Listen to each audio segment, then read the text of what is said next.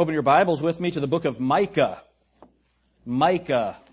If you need to use your table of contents, that's what it's there for. One of the minor prophets, Micah. And make sure that you have a Bible. If you don't have a Bible with you, there is one in the chair in front of you. Just look underneath that chair. There'll be a Bible there. And so open up your Bibles with me to Micah chapter 6. And as usual here at Grace Baptist, we're going to be going through a lot of scriptures this morning. So make sure that your Bible is ready. And so this morning I am speaking on this subject. He hath showed thee, O man, what is good. He hath showed thee, O man, what is good. You know, we as men, if we look out into the world today for a model of godly manhood, we're not going to find it in the culture. We're not going to find it on television. We're not going to find it in magazines. If we're going to know what it means to be a good man, what God says is good to do, the only way we're going to find it is in the Bible. Isn't that right? And as a Christian man, we talked about this in the Sunday school hour. We talked about what is it like to walk as a Christian in this world? What is it like to walk as a godly man in this world when godly ideas are reviled, godly opinions are considered hateful, godly manhood is considered boorish? How are we as men supposed to comport ourselves in this wicked and in this fallen world? As a Christian man, how can I live in this world? And what is God's game plan for that? I have this book. It is called The Life of Kilpin. It's the life of Samuel Kilpin.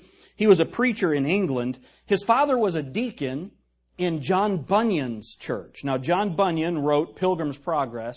He went to prison for 12 years because he refused to take a license from the state to preach.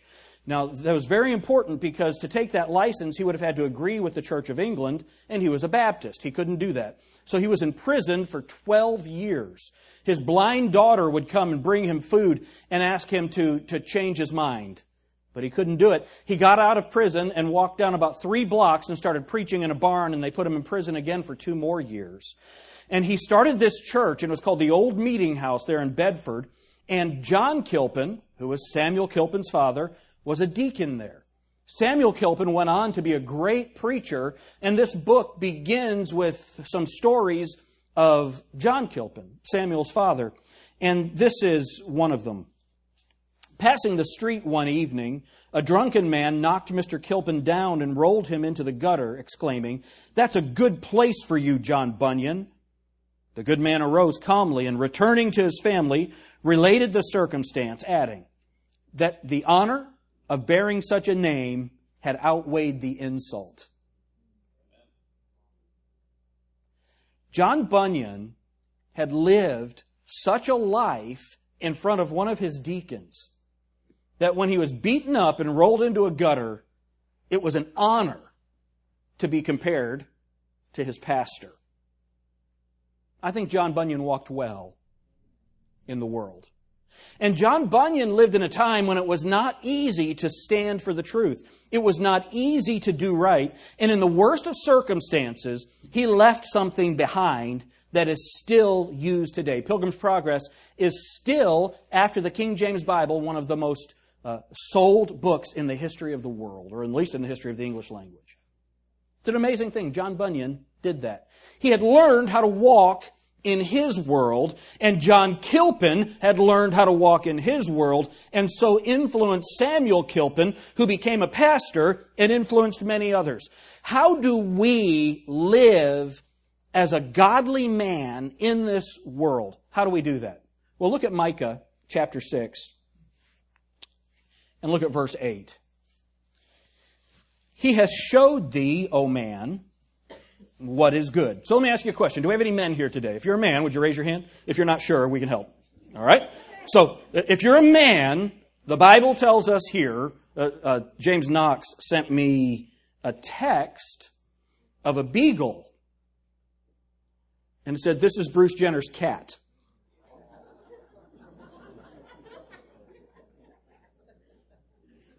It's really interesting. It's really interesting.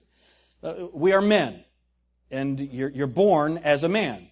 Now, I know sometimes people like to bring up the very, very, very, very, very rare situation where an individual is born and has male and female anatomy. How many of you have heard that can happen? All right? That's something that's completely different. And that's something that would need to be dealt with. And praise God, God loves that person, and God has an answer for that person. That is not the problem with most people.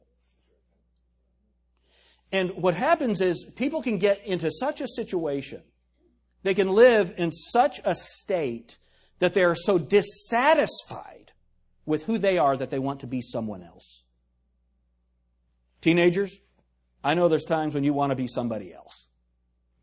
You know, you want to be the cool guy. You want to be the good-looking guy. You want to be the prettiest girl. You want to be the person with the best grades. You want to be the person with the best personality. And all of those things. And all of us, how many of you ever remember going through something like that? If only I was like so-and-so. Of course, for me, my mother said to me one time, why can't you be more like your brother? That's what I got. It is interesting. I think all of us, at some point or at some place in our life, we would like to be someone else. But isn't it good when you get to the place where you're thankful for who God made you and what God has called you to do and what God has enabled you to do and the life that God's given you? Have you experienced that peace? Lord, thank you for what you've done in me. Thank you for who you made me. Thank you for the parents that you gave me. Thank you for my father. I don't know if I could say all of this without getting too emotional, but my dad, he was my hero. My brother and I had to tell him Friday we've got to sell his house. He can't be in his house anymore. Can't have his shop and his tools anymore. That's tough, and I know many of you have gone through that same situation. And he was on the television was the Wild Wild West, and he said that James West, what's his name? I said Robert Conrad. He said, yeah, he's doing a lot. They're using him for a lot of stuff. He's flying planes now, and he's thinking, Dad, that was 30 years ago. That was 30 years ago. And we're sitting there having a conversation with him. And the man who was my pastor and my father, his mind isn't what it used to be. But I can tell you this. Dad taught me how to drive a nail. He taught me how to build cabinets. He taught me how to knock on doors. He taught me how to give somebody a gospel tract. He taught me how the Bible is divided. He taught me the right division in the Scriptures. He is the one who gave me that treasure path to soul winning. And when I was in 6th grade, from J.O. Grooms, remember that, Brother Smith? And I learned to memorize Scripture from that. And when I became a preacher, my dad was what was in my mind. Why? Was my father perfect? Absolutely not. No. But my dad had walked in this world in a way that taught me how a man was supposed to walk. Did your dad ever say, stand up like a man?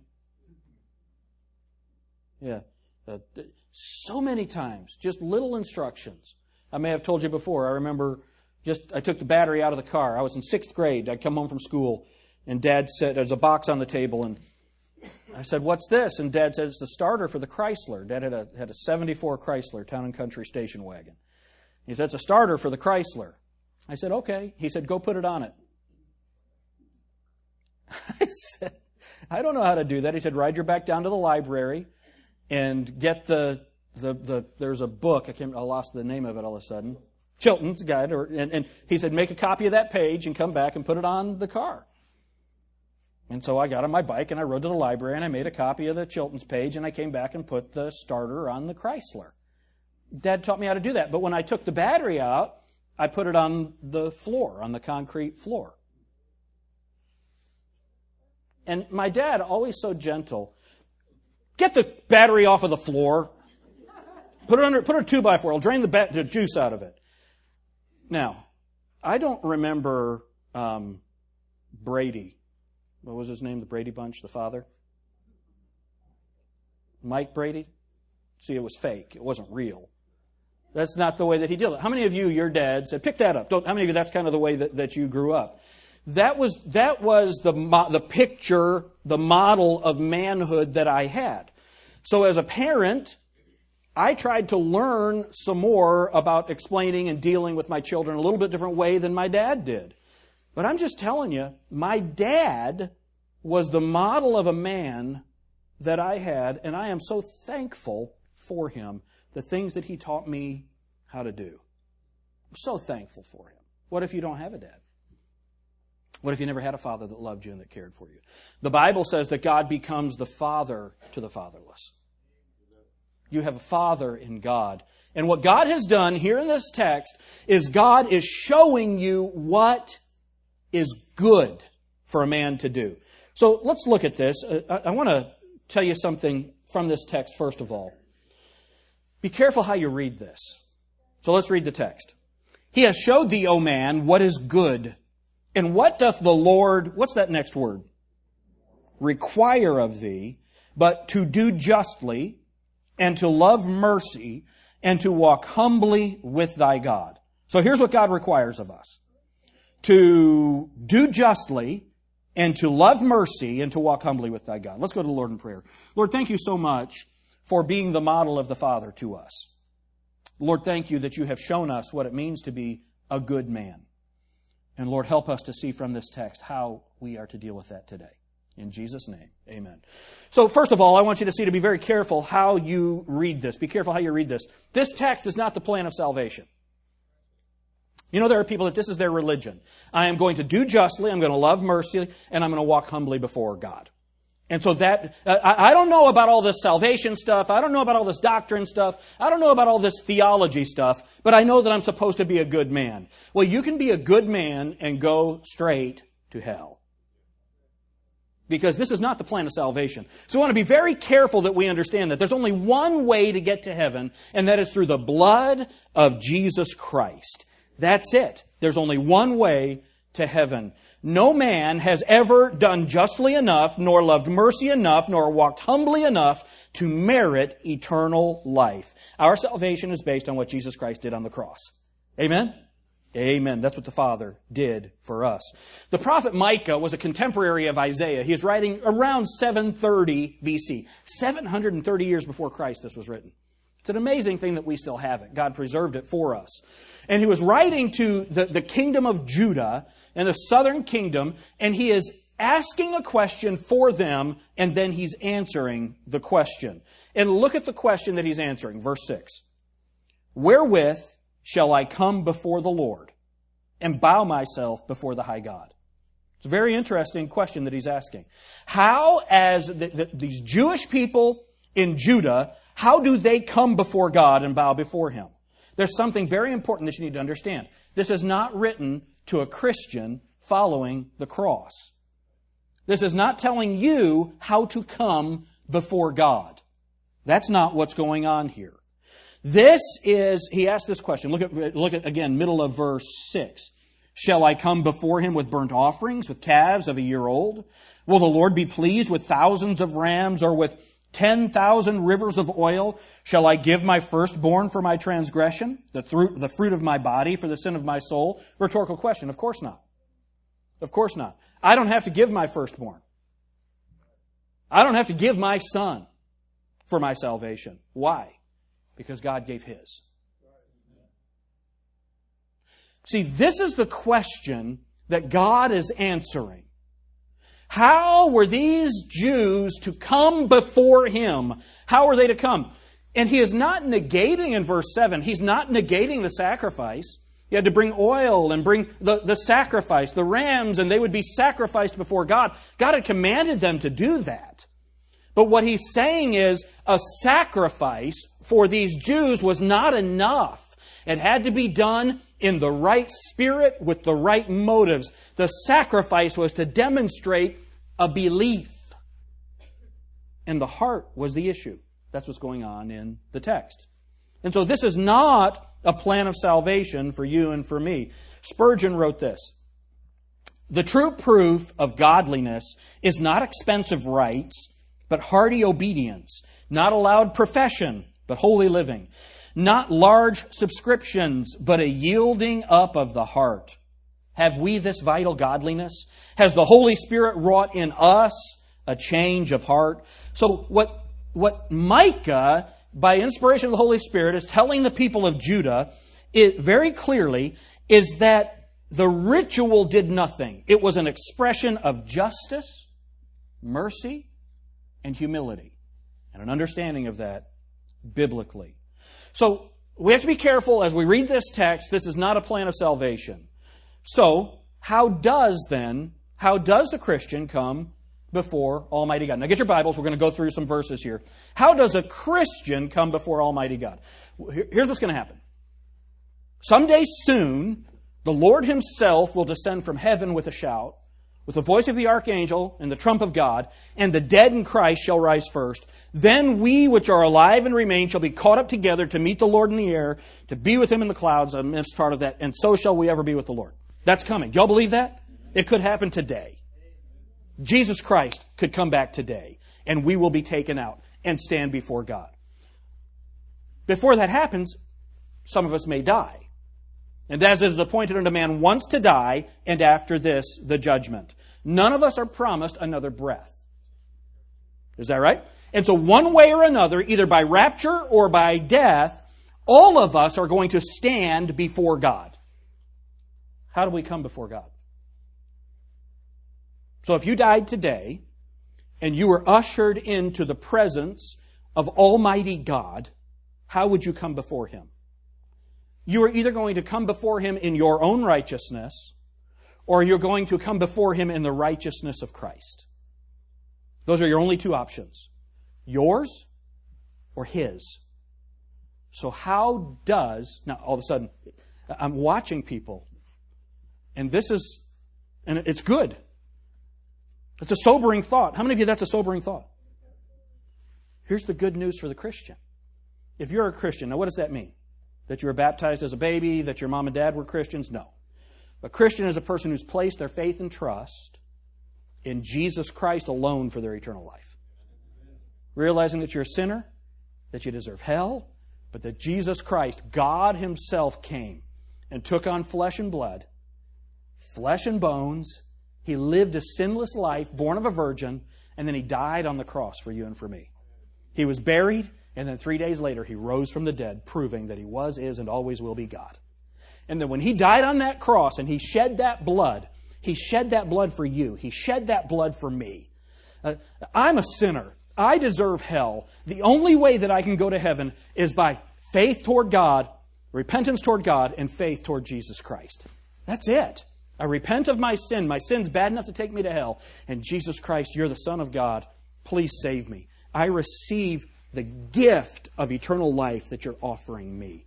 I can't be good enough. My baptism won't save me. My good works won't save me. My holy life won't save me. My mom and dad can't save me. The only thing that can save me is the blood of Jesus Christ. Lord Jesus, please save me. Have you done that? Have you asked Jesus Christ to save you? Trusting only in Him? If you've done that, you're a Christian. If you haven't done that, you're not a Christian, and you need to be saved.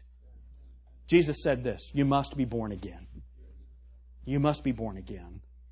If you are a Christian, how do you come before God? How do you come before God? Let's go through some scriptures and see how the Christian comes before God. First of all, the Christian comes before God in perfect holiness and blamelessness. Look at Ephesians chapter 1.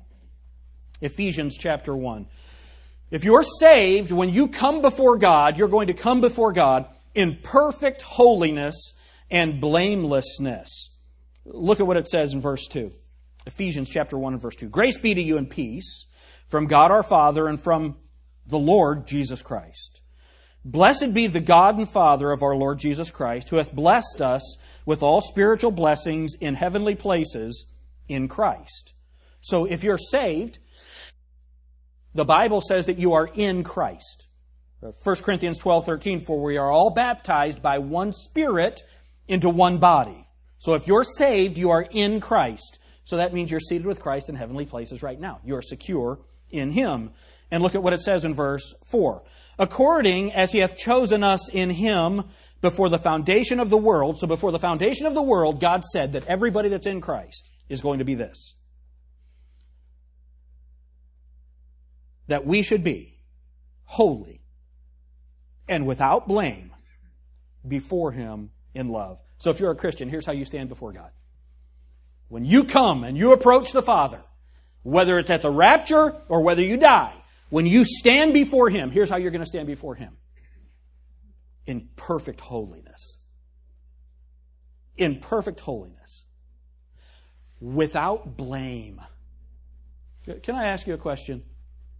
How many of you even though you know you're not supposed to, you're saved, and you know you're not supposed to, you still live with the guilt of past sin. Would you raise your hand? Anybody here that you feel that way? And it doesn't matter. And we can have times of peace where we give it up to the Lord and we experience the joy and the knowledge of that forgiveness and that righteousness and that holiness that we live in today.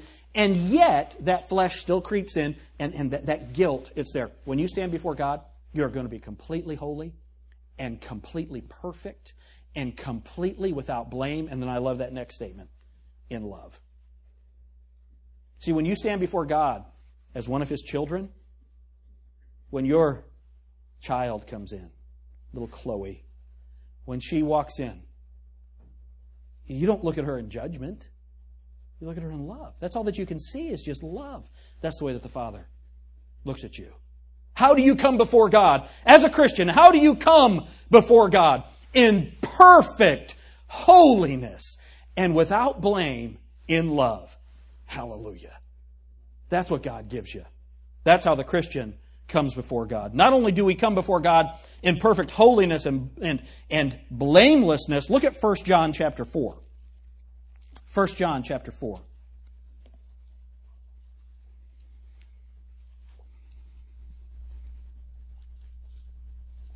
Look at verse 16. Go look at verse 15. This is good. Whosoever, 1 John 4:15. Whosoever shall confess that Jesus is the Son of God, God dwelleth in him, and he in God. So that's just what we're talking about. I dwell in him, and then God, the Holy Spirit, dwells in me. And we have known and believed the love that God hath to us. God is love. And he that dwelleth in love dwelleth in God, and God in him. Herein is our love made perfect, that we may have, what's that next word?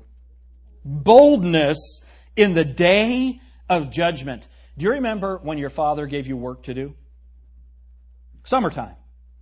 What do dads do in the summertime? They enjoy slave labor. Dad's getting ready to go to work. He says, okay, here's what I want you to do. Make sure that garage is cleaned out by the time I get home. I want that garage to be cleaned out by the time I get home. Dad comes home at 4 o'clock.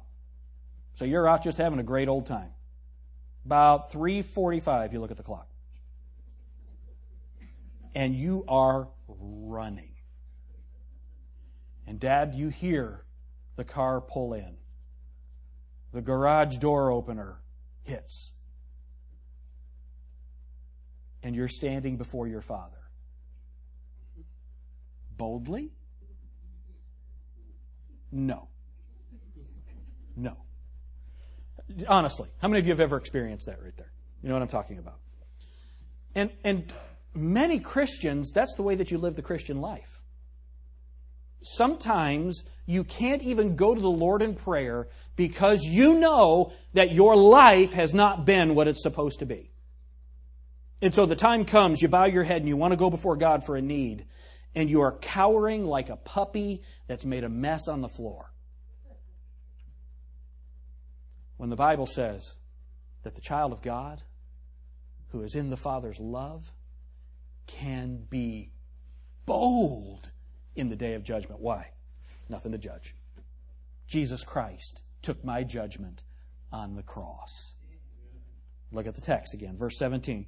Herein is our love made perfect, that we may have boldness in the day of judgment, because as He is, so are we in this world. Do you see what the Bible says? So as God is, that's how we are here in this world. I am in His image. The Bible says in Romans 8:29, for whom He did foreknow, He also did predestinate to be conformed to the image of His Son, that He might be the firstborn among many brethren. 2 Corinthians 3:18. But we all, with open face, beholding as in a glass or in a mirror the glory of the Lord, are changed into the same image from glory to glory, even as by the Spirit of the Lord. The Bible says that when the Lord returns, we'll know Him and we'll see Him, for we will be like Him. So how am I going to stand before God? Just like Jesus Christ. Just like Jesus Christ. That's how the Christian comes before God, in the image of Christ. And then you stand before God in perfect righteousness. If you're saved, when it comes time to stand before God, remember, this is the question we're answering from Micah 6:6.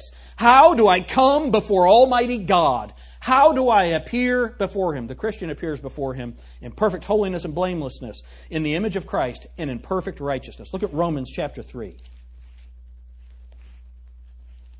Micah 6:8 is not the gospel.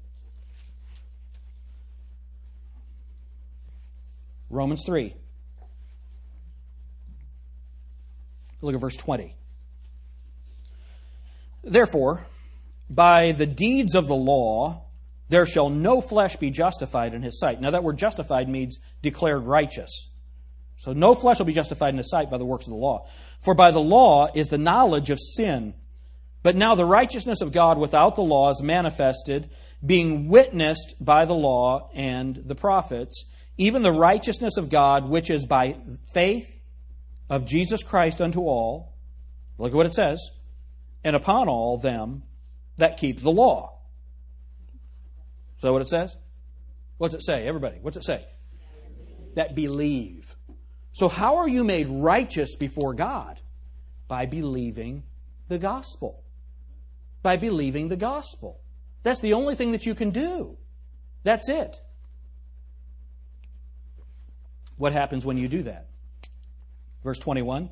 But now the righteousness of God without the law is manifested, being witnessed by the law, even the prophets, even the righteousness of God, which is by faith of Jesus Christ, unto all, and upon all them that believe. For there is no difference, for all have sinned and come short of the glory of God. Look what it says in verse 24. Being justified, again, declared righteous, freely, by His grace, through the redemption that is in Christ Jesus. Redemption. What did He do? By His blood, He paid for your sin. He bought you back from Satan. He bought you back from death. He gave you that gift freely. He gave it to you freely. Verse 25. Whom God has set forth to be a propitiation. That's a satisfactory payment. Through faith in His blood, to declare His righteousness for the remission of sins that are past through the forbearance of God. To declare, I say, at this time, His righteousness, that He might be just and the justifier of him which believeth in Jesus.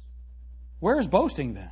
It's excluded. By what law? Of works? Nay, but by the law of faith. Therefore we conclude that a man is justified by faith without the deeds of the law. So how do you stand before God? In perfect righteousness. In perfect righteousness. Why? Because it's not your righteousness, it's the righteousness of Jesus Christ. And again, you either stand before God in your own righteousness or in His, Jesus Christ. This is the righteousness that God has given to me. God's righteousness. It's unbelievable. So here's the question. So we've said, be careful, Micah 6:8 is not the gospel. Be careful how you read it. And then we see, how does a Christian come before God?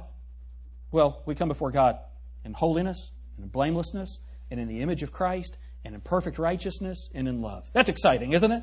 What a blessing that is. So how did a Jewish man, who was a faithful Jewish man, come to God after the cross? How did that happen? Go to Acts chapter 10. This is an interesting passage.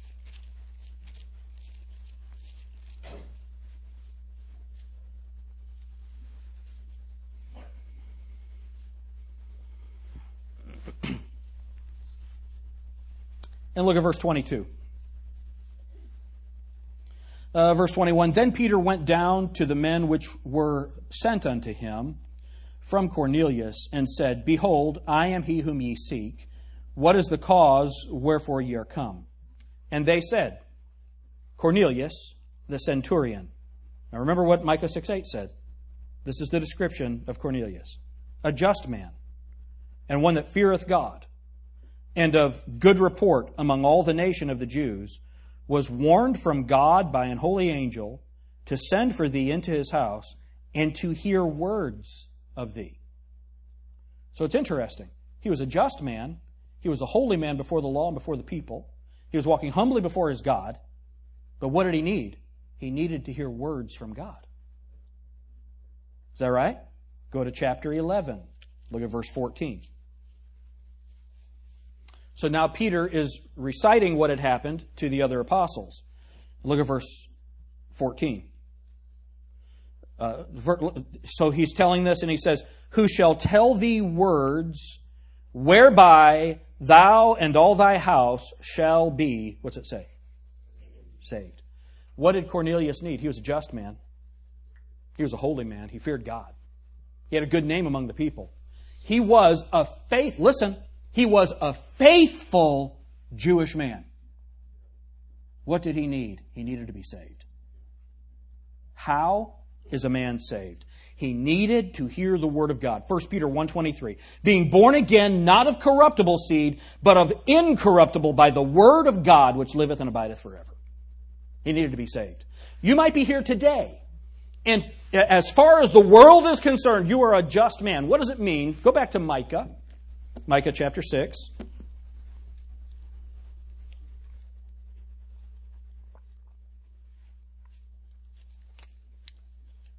Verse 8. He hath showed thee, O man, what is good, and what doth the Lord require of thee, but to do justly, and to love mercy, and to walk humbly with thy God. What does it mean to do justly? That means to give to everyone what is rightfully theirs.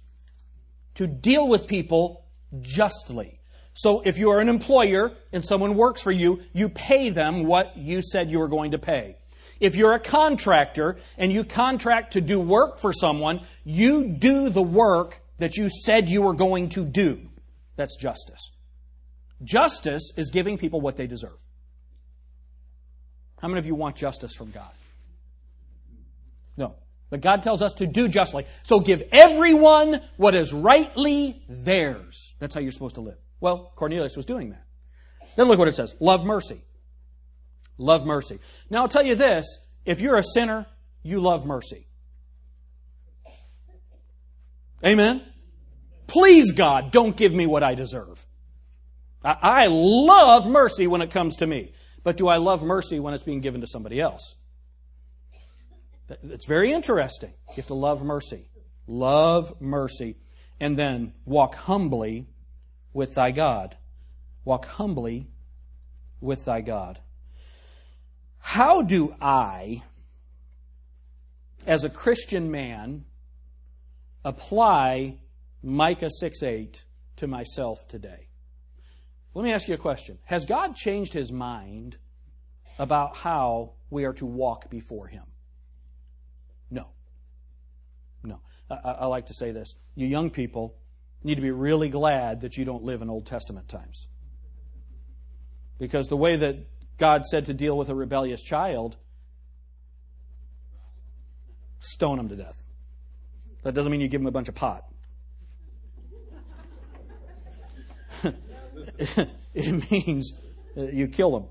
And it's very interesting. Let me ask you this question. Now, how many of you young people, or how many of you adults now who have made it out of being a young person, are thankful that we don't do that anymore? Right? Because you would not have made it this far. Has God changed His mind about rebellious children? Has God changed His mind? Same God. Same God. We just live in mercy. You see?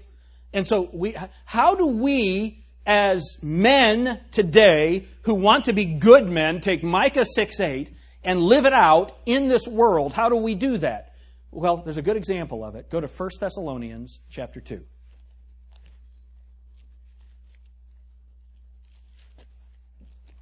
Very interesting.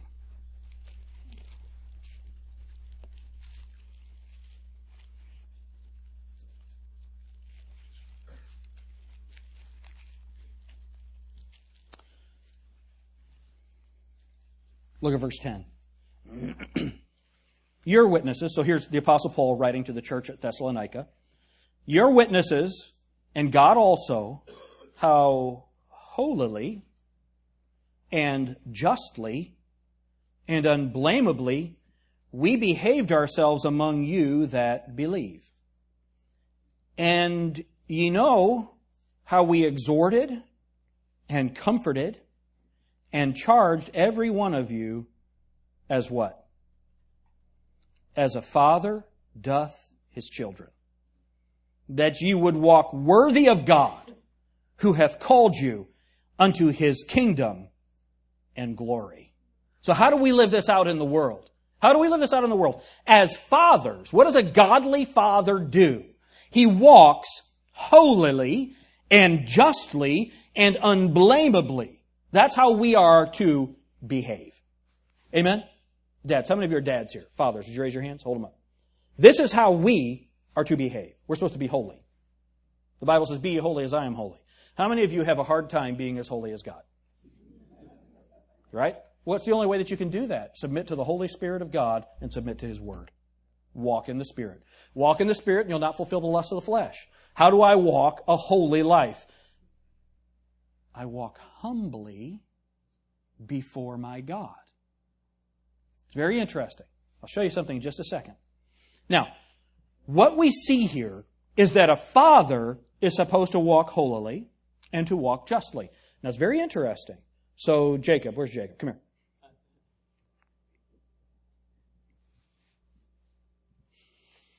So this is my son Jacob, who really needs to stop growing. I'll knock you out right here in front of everybody. When we hug now, he wants to go over the top and, there it is. Okay. So here's Jacob. To be a good father to Jacob, I need to live a holy life. Jacob needs to know that we don't have wickedness in our home. He needs to know that God is important and that God's opinion is more important to me than the world's opinion. He needs to see that. If I just say it right here and I do something different in front of him, that's a horrible thing. Isn't that right? And then he needs to see me walk justly. That means that we pay our bills. We pay our bills. We do what we're supposed to do. And the other thing is I give him what he deserves. So if he disobeys, he knows that I am a just man.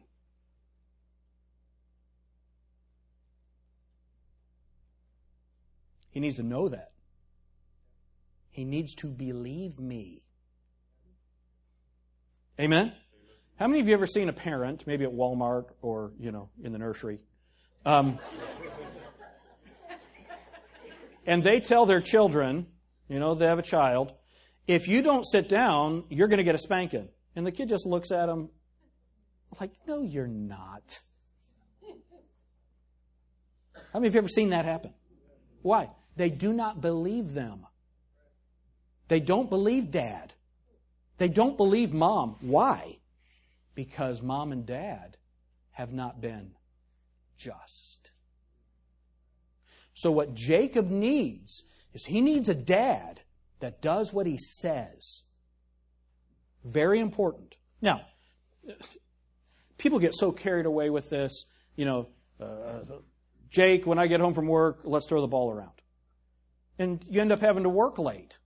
And you can't throw the ball around. And Dad feels all guilty. Well, welcome to the world. Amen. Are y'all with me on that? People go crazy on that stuff. Sorry, Jake, had to work late. We'll do it another day. If that's your pattern, if you never do what you say, that's a problem. But I just got to tell you, man, if you got to work overtime, boss says you got to stay. Sorry, Jake, can't throw the ball. I'm at work. Amen. Are y'all with me on that? So let's not get crazy. But he needs to know, I'm going to give him what he deserves. But what about love, mercy? If all I ever give him is justice, then when he's messed up, he's done something wrong, and the Holy Spirit is convicting him, and he wants to talk to Dad about it. If I have behaved in such a way to him that he thinks that I will cut him off because of his behavior, I have not loved mercy. See, he needs to know, Jacob needs to know, that there is nothing he can do that will stop me from loving him. There's nothing he can do to where I would disown him. He will always be my son. He will always be my son who can stand before me in love. That's the kind of dad I need to be. So how do I balance that out? How do I balance giving him justice and loving mercy? How do I do that? Prayerfully, folks. Prayerfully. Thanks. Dads, have you ever gone overboard in punishment? Has that ever happened? Can anyone say Adrian Peterson? You ever seen somebody go overboard? Dads, have you ever gone overboard in punishment? Have you ever not punished enough? Yeah. What do you need? You need God's model of parenting. We need to see it. And look at how it breaks down. We're in 1 Thessalonians chapter 2, verse 10. You're witnesses, and God also, how holily and justly and unblameably. So somebody might blame me for something, but it won't be believed if I live right. We behaved ourselves among you that believe. And you know also now here's how we live this out. We exhort. So what does the Father do? The Father says, you can do this. The Father says, you can do better. You can do better. So for Jacob, when he was younger, we don't have to deal with this stuff much anymore, but when he was, just learning how to live, and I would say to him, he'd do something that was just dumb. How many of you had a child who's done something that's dumb? All right? Now, I could look at Jacob and I say, you are so stupid. How many of you think that might not be a good way to deal with it? What's the right way to deal with it? Jacob, you know better. God gave you a good mind. Son, you need to use it. What's that? I'm exhorting. I'm correcting. I'm exhorting. I love this statement. Speak to them the way you want them to become. That's how we father. We have to do that. The Bible says in Ephesians 4, let no corrupt communication proceed out of your mouth, but that which is good to the use of edifying, that it may minister grace to the hearers. I never want to demean my children. I never want to get them to where they feel like they can never make me happy. They can never please me. It can never be good enough. That's why I need to exhort. And look at what it says. Verse 11, as ye know how we exhorted and comforted. Comforted when they mess up. Let them know, man, I know you messed it up, but you can do better. I have faith in you. I trust you. You can do better. Then look at what it says. And charged every one of you, as a father does his children. How am I supposed to deal with my children? Lydia, this is what I expect of you. This is what I expect of you. What am I doing? I'm charging her. Okay, Lydia, by the time I get back, the kitchen needs to be cared for. Whatever it is, you need to get this done. This is what you need to do. I'm charging them. But it needs to be more than menial things. Lydia, I expect you to live for the Lord. You need to live for the Lord. Everything you do, every decision you make, every step you make needs to be for God. I'm charging them. What does it say? As a father doth his children. So how does Micah 6:8 work out in this world? I exhort and I comfort and I charge my children after having lived holily and justly and unblameably before them. That is the mandate of Micah 6:8. That's how we as believers, that's how we as men are supposed to walk in this world. Listen to what Alexander Maclaren said. He wrote this. So then, here is the minimum of the divine requirements. To give everybody what he has a right to, including the mercy to which he has a right, to have a lowly estimate of myself, and to live, this is so good, listen to this right here, and to live continually grasping the hand of God and conscious of his overshadowing wing at all moments and of conformity to his will at every step of the road. So go back to Micah 6:8. Here's the only way this can happen. Micah 6:8. Men, here it is.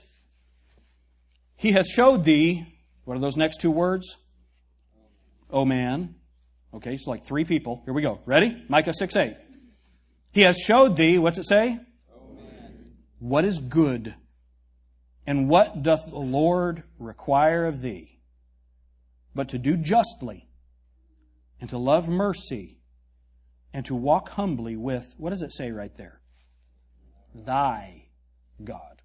Remember, in your King James Bible, the Y's are plural. Ye and you. The T's are singular. thee and thy. So this is before Jacob's God, before Matt's God, before Adam's God, before Patrick's God. This is very important. This is very important.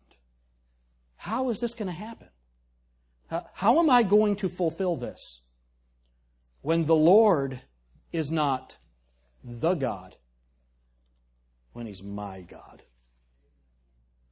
And then I personally and individually and willingly, I humble myself under the mighty hand of God so that He can lift me up in due time.